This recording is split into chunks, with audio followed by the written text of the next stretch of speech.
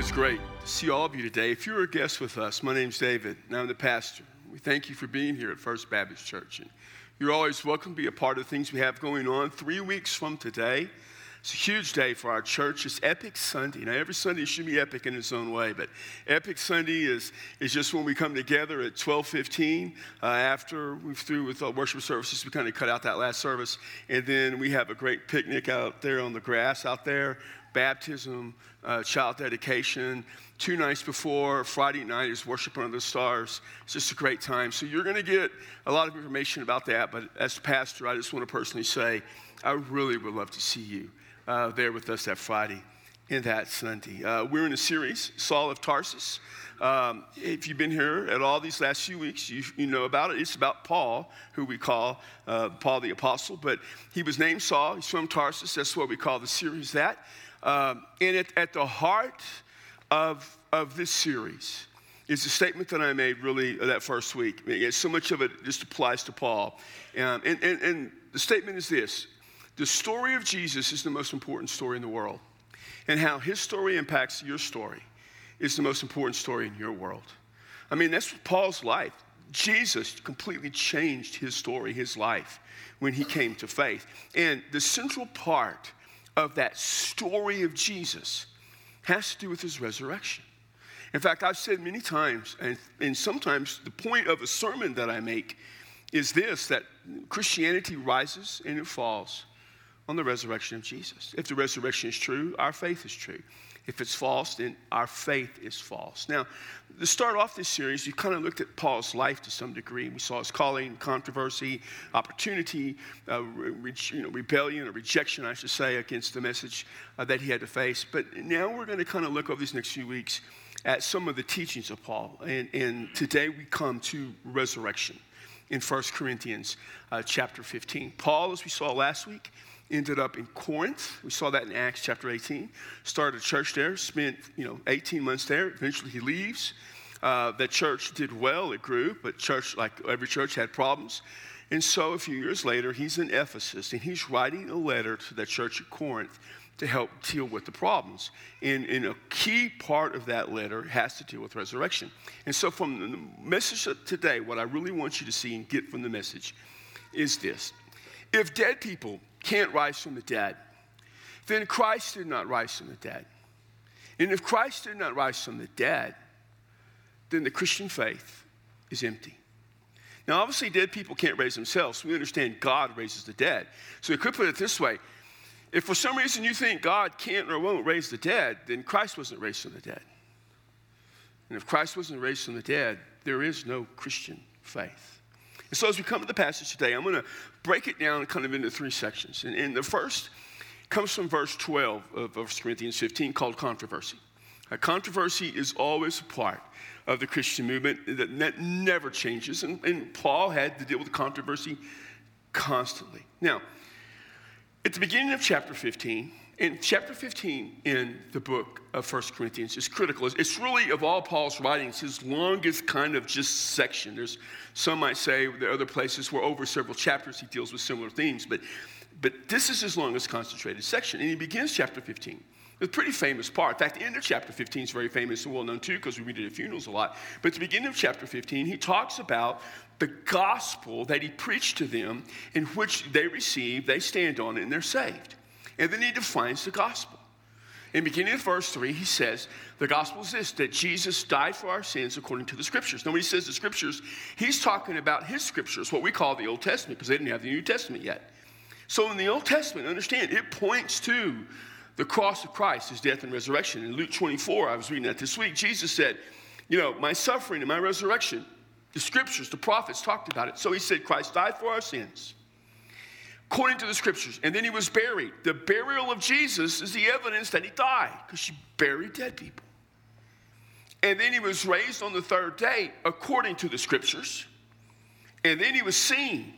How do we know Jesus was raised from the dead? People saw him. Peter saw him. Paul writes, the other apostles, the disciples saw him. He says 500 people saw him at one time. And if that's not enough, 2 other people who did not believe in Jesus as the Messiah before the resurrection saw him, James, who was his brother, and me. I saw him. And the resurrection of Jesus changed Paul's life. And it's not just that Jesus is resurrected. Fundamental to the faith was the idea that all of us who are followers of Christ will experience resurrection ourselves when Christ comes again. It's a key part of our faith. We don't talk about it much, but it is. And the understanding of the resurrection of Jesus to Gentiles was a radical change. For in the Greek world, fundamentally, what they believed about death is really one of two things. There's other things. Basically, it's this. And the same in our culture today. They either believed that when you died, everything ceased, that there was no more existence. As a friend of mine who's not a believer says, you just become dirt. What a sad way to live life, thinking that at your death, everything about you ceases to exist. There is no memory. There is no life. You are through. Man, I can't even imagine that. The other thing they believed is that your soul would live on, but your physical body would rot, and there was no concept of resurrection, just the idea of this soul, whatever it is, leaving on. So Paul writes this then in verse 12, after he's written about the gospel. He says, if Christ is preached and he has been raised from the dead. Now that's what they preached. The word preached means to deliver a message with content. It's not just the act of preaching, that there was a context. There's a content that matters. What he has preached is that he has been raised from the dead. No one ever preached that Jesus raised himself. Peter said it best, you crucified him. God raised him from the dead. The belief was that God raised him from the dead. In fact, it's written in such a way as it expresses something that happened to him. Then how do some among you say there is no resurrection of the dead? If we preach that Jesus was risen, how can you say there is no resurrection of the dead? Now, the point that he's making is this. Evidently, it wasn't that people denied the resurrection of Jesus, but some within the church were denying that the believers would be resurrected. So what had happened is somehow the culture had come into and infected the church. That happens quite a bit. Culture can infect us in so many ways. And it's not that we live in isolation. In fact, one of the things I say this all the time. We encounter our culture every day. We engage our culture. There are people who are just infatuated with the culture. They're just soaked up in the culture. They're my friends. I love them. I just don't agree with them. I may not agree with what they believe. I may not agree with what they live, but I can still love them. I encounter their culture. I engage the culture, but what I do not do is embrace the culture. I don't open my arms up and say, I want the beliefs and teachings, the practices of the culture in my life and in the church. Can't ever do that. Christianity has always run counter to the culture it lives in. But it doesn't embrace the culture, or it invites false teaching. This is what happened. We see it today. We see a desire among some, and I'll talk about this more a little bit in a few minutes, to so embrace the culture, to try to connect with him, to try to somehow be relevant, that they open up and accept the ideas of the culture. And when they do that, one of the things they begin to do is struggle with the concept of resurrection. Now, we don't know for sure what they denied about the resurrection back then. It may have been that they simply taught that once you die, that's it, life is over. They may have believed that, like some Greeks, that your body won't be resurrected, but your soul just lives on. Or maybe they believed the resurrection was spiritual. But whatever they believed back then, it was a wrong teaching. And because they denied the resurrection, period, they had to deny the resurrection of Jesus. They let the culture come in, and we let our culture do the same. And we let it do the same about the resurrection. And so today, within the broad framework of Christian, and I dare even use the word Christian in connection to some of these teachings in churches and pastors, but only in the loosest sense, they begin to take the resurrection, and either they say it didn't happen, or it doesn't matter, or they spiritualize it, and they gut the resurrection out of the Christian faith. And that is going on all around us in the embracing of a culture in opposition to Christ. It is always going to have controversy in the church. It never leaves. And this is part of the controversy we face. The second thing I want you to see are consequences. the body of the passage today deal with consequences. Now, I'm going to break this down a little bit for you. What you have is you're going to have two parallel statements in verse 13 and 16. And then from each of those statements, you're going to have three kind of consequences. So I'll go through statements in a total of 6 consequences, and I'll take you through it. Verse 13 says this. But if there's no resurrection of the dead, then not even Christ has been raised. So if you're going to say that there is no resurrection, now the argument isn't that people raise themselves, but that God raises. So if you're going to say that God doesn't raise the dead, then logically, and Greeks love logic, you have to also say that he didn't raise Jesus from the dead. I mean, you can't have it both ways. You can't say God doesn't or cannot raise from the dead. It could be that they said he doesn't or he can't, but you can't say that and say, well, the exception is Jesus. When fundamental to the Christian faith is that we're all going to be raised when Christ comes again, you can't deny that and hold on to the resurrection of Jesus, Paul says. If you do that, notice what happens. He says, if Christ has not been raised, then our preaching is in vain. The preaching is the content. He begins the chapter by saying, I preach to you the gospel. He defines the gospel, including resurrection. If there is no resurrection, then what I preach is in vain. The word vain means to be without content. So when Carly Simon sings, You're So Vain, whoever she's singing to, Mick Jagger, Warren Beatty, all those guys, you have no content. That's what it means. You're vain. You're empty inside. And not only that, he says, your faith also is in vain. Your faith is vain too. What you've believed is empty. It has no content. It has no content because what I preached to you had no content. I preached the gospel. I preached the resurrection of Jesus and that people saw him. You deny that. If it didn't happen, then not only is my preaching empty, your faith is empty. Verse 15 says this, moreover, we are even found to be false witnesses of God. In other words, we've lied about God. Because we testified against God, not for God, but against God that he raised Christ, whom he in fact did not raise if the dead are not raised. So if the dead can't be raised and God didn't do it, and I preach to you that God raised Jesus from the dead, if that's what Peter preaches, if that's what we all preach, we lied against God. You don't ever want to lie about God. I mean, rebelling against God, we all do it, but you call yourself Paul saying, preachers don't need to lie about God. Somebody's lying, though. Because they're saying, Paul and the other guys, there is a physical resurrection, and some people are saying there isn't. Somebody's lying about God. So you have these unbelievable consequences. The preaching, the faith is empty. They're false teachers and prophets are not those at Corinth, but Paul and Peter and those guys. And he says in 16, he says it again. If the dead are not raised, then even Christ has not been raised. Now notice what he says. And if Christ has not been raised, in verse 17, he says, your faith is worthless. Now, the word worthless means to have no value whatsoever. We believe that we're saved by grace through faith, that our faith allows us to experience the saving grace of God in Christ by the power of Holy Spirit. If Jesus is not raised from the dead, that faith is of no use whatsoever. It has no value. Faith is empty and it's useless. And then he says this consequence, and you are still in your sins. You're still rebelling against God. Our rebellion against God has put us in this place to begin with. All the way back to Genesis 3. Adam and Eve sinned. They wanted to be like God. That was the temptation. You get to be like God. And everybody wants to be the God of your own life.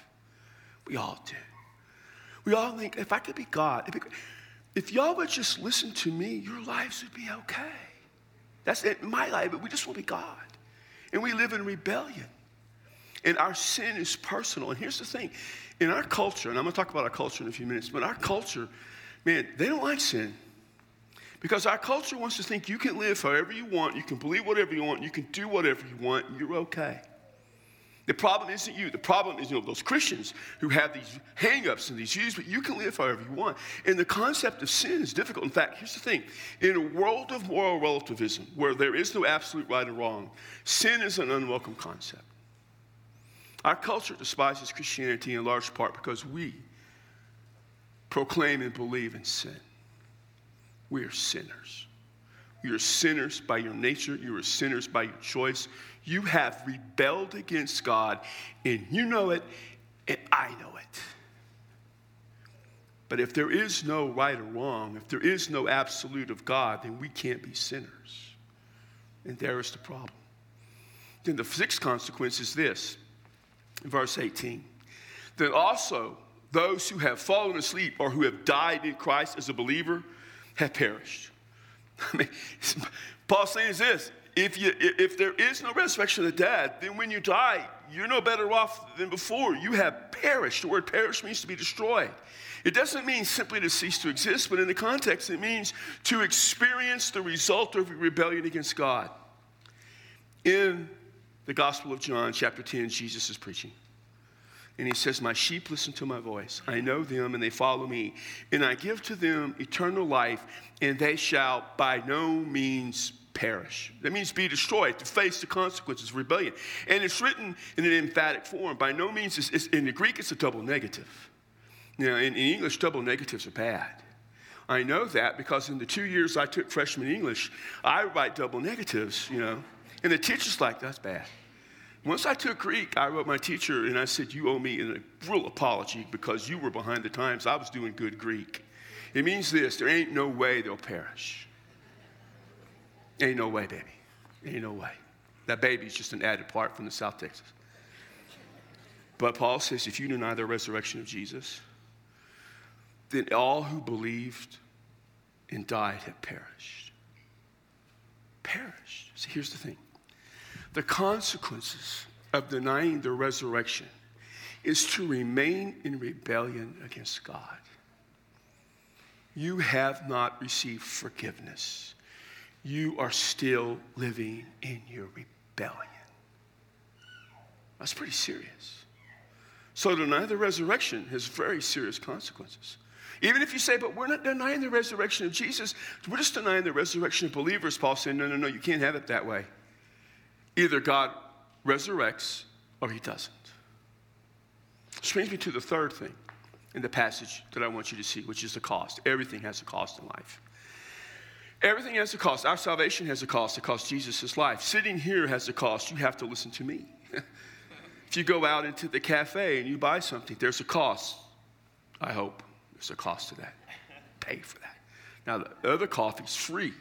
It's no cost to you. It's just to the church. But everything in life has a cost. And so, in verse 19, here's the cost.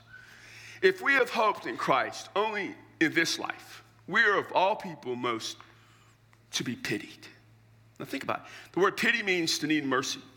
We're without mercy. We need mercy. He said, if we have hoped only in this life. Now the word hope is important because it's not wishful thinking.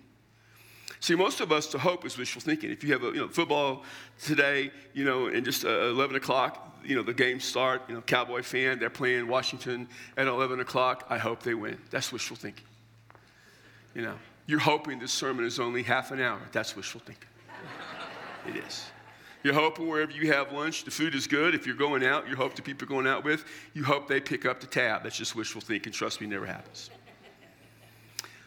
But our concept of hope is the confident expectation of a reality. It is, I'm going to use a fancy preacher term. I don't like to use it very often because I don't think we should use fancy preacher terms too often. But it's the word eschatological. Eschatological means dealing with the last times. What it really means in pragmatic conversation is eternal. Hope has an eternal aspect to it. That's why in the book of Hebrews in chapter 11, faith is the assurance of things hoped for, the confident expectation. We have a confident expectation. But if there is no resurrection of dead, we don't have the confident expectation of eternal life because we perish. All we're living for then is this life only. You have wasted this life. You have followed a lie. There are so many other things you could have done, but you didn't. You believed a lie if there is no resurrection of the dead. That is a tough place to be. And so here you have the struggle and the controversy that they're going through, that Paul is dealing with, them denying the resurrection of Christ. And to this day, the denial of the resurrection of Jesus is still prevalent. I share this a lot with you about our culture. I repeat a lot of things. I know that people say, you say the same thing a lot. I do. And that's because I know that even the most faithful, active church members, all the studies show, attend church twice a month. So the most active members come about 24, 25 times a year. And that's okay. I'm just saying, so a lot of things I repeat. So you hear it. And because some of you just forget it too. Let's just be honest. I forget things. So critical to our understanding, this emphatic, is our culture. Now, as part of the Christian faith, there are certain things that are pillars of our faith. And I tell you this all the time. Creation, God created. It's a fundamental pillar to what we believe. He created something from nothing, that he reveals himself to us. And ultimately in Jesus is fundamental. The virgin birth, that, who Jesus is, who he is, we celebrate that at Christmas, his nature, is fundamental. And of course the resurrection. I mean, those things matter a lot to our faith. You need to, once you become a follower of Jesus, you need to believe those. But in the world we live in, they have their pillars, and at least two of the pillars of whatever they believe are moral relativism and syncretism. Moral relativism is that there is no absolute right or wrong, that you can believe and do whatever you want, and it's okay. In fact, it's somewhat ironic, but the only thing that isn't okay is to deny that you can believe and do whatever you want. That's a little bit of irony there, but that's the way it works. They don't have a problem with it. And so, in the Christian faith, looks at moral relativism and says, what you believe is wrong and how you live is wrong, then they reject us because that's not okay. Syncretism is the idea that everything basically is heading to the common good, the common place, and you can pick and choose whatever you want because it's all really the same reality. So what resurrection does is it destroys all of that. Because resurrection, if it's real, is an objective truth. And Jesus didn't raise himself literally, physically, historically. God had to have raised him. It's the only explanation. If God actually raised Jesus, that means there is a God, and he is a moral being, and moral relativism is wrong, and syncretism is wrong, and so they despise the idea of resurrection. And what has happened in our culture, as always happens in the Christian world, is that culture seeps into certain aspects of Christianity and in certain groups and begins to infect some parts of Christian faith. And so within Christianity today, there are groups who begin to believe and deny, believe in what moral relativism teaches and denies the necessity of a physical resurrection of Jesus. I'm going to share with you just 3 quotes. You don't have to write these down. They're going to pop up. They won't be up there very long. They're up there so I didn't have to remember their quote in its entirety. But what some are teaching within the Christian faith is this, that the resurrection narratives, Matthew, Mark, Luke, and John, are given to each of us individually to interpret and enjoy in our own way, literally and metaphorically. In other words, the resurrection account, you can interpret it however you want. It's open season. And you can enjoy it however you want. The meaning doesn't matter as long as it's your meaning. Recently, several denominations within the Christian movement and faith have had this controversy seek in. It's not really a part of Baptist Lab. And in the Baptist world, this really hasn't seeped in, at least yet. But it's seeped into some others. And so I was reading an article recently about one of the denominations struggling with this, and they quoted some of the leadership who were moving this direction. Here's what one of them had to say. Jesus' resurrection didn't have to be understood as a physical one for it to be a real and meaningful one. Understand, Jesus' resurrection didn't have to be real in order to be real and meaningful. Another, when asked this question, here's how he answered. Here's what he says. Do you believe in the bodily resurrection? His response was yes, metaphorically. Do you believe in the historical bodily resurrection, the factual resurrection of Jesus? Yes. Symbolically, in other words. That's what it's become. And that's what it is. And therein lies the danger. So understand this. Matthew, Mark, Luke, and John write the story of Jesus. And central to that story is his resurrection. It's the cross. He died for our sins in our place and on our behalf, but that's not enough. If all he did was die and stay dead, didn't do anything for us, God raised him back to life, and people saw him.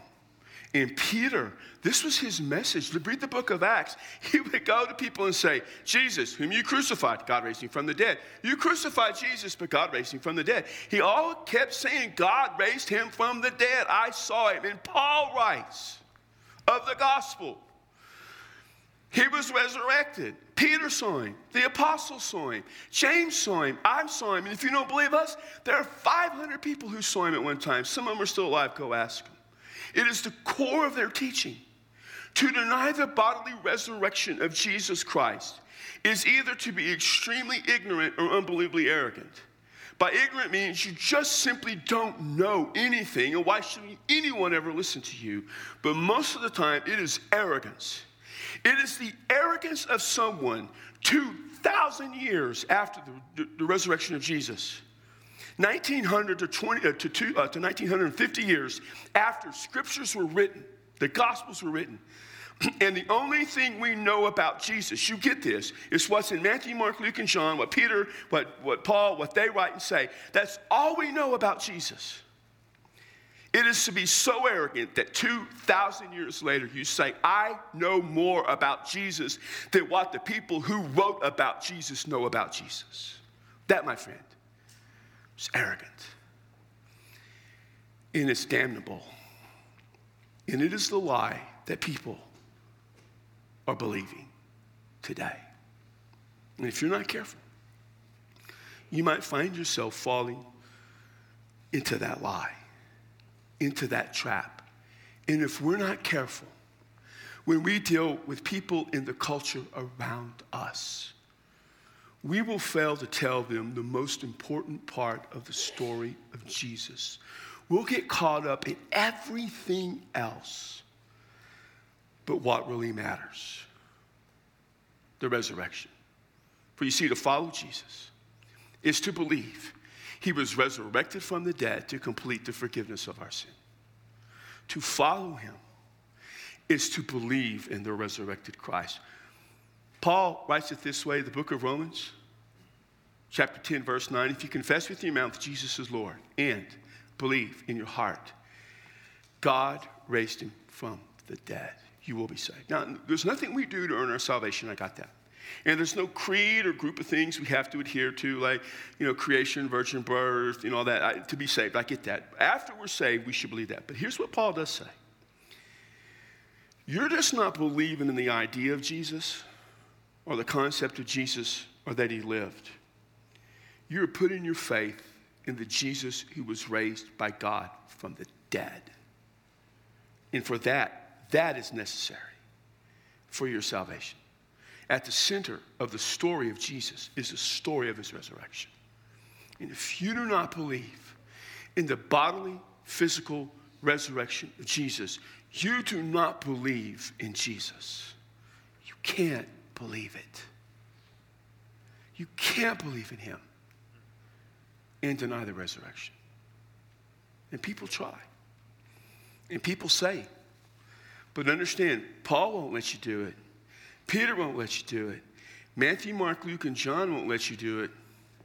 And Jesus won't let you do it. For Jesus says, if you deny me before men, I will deny you before my heavenly Father.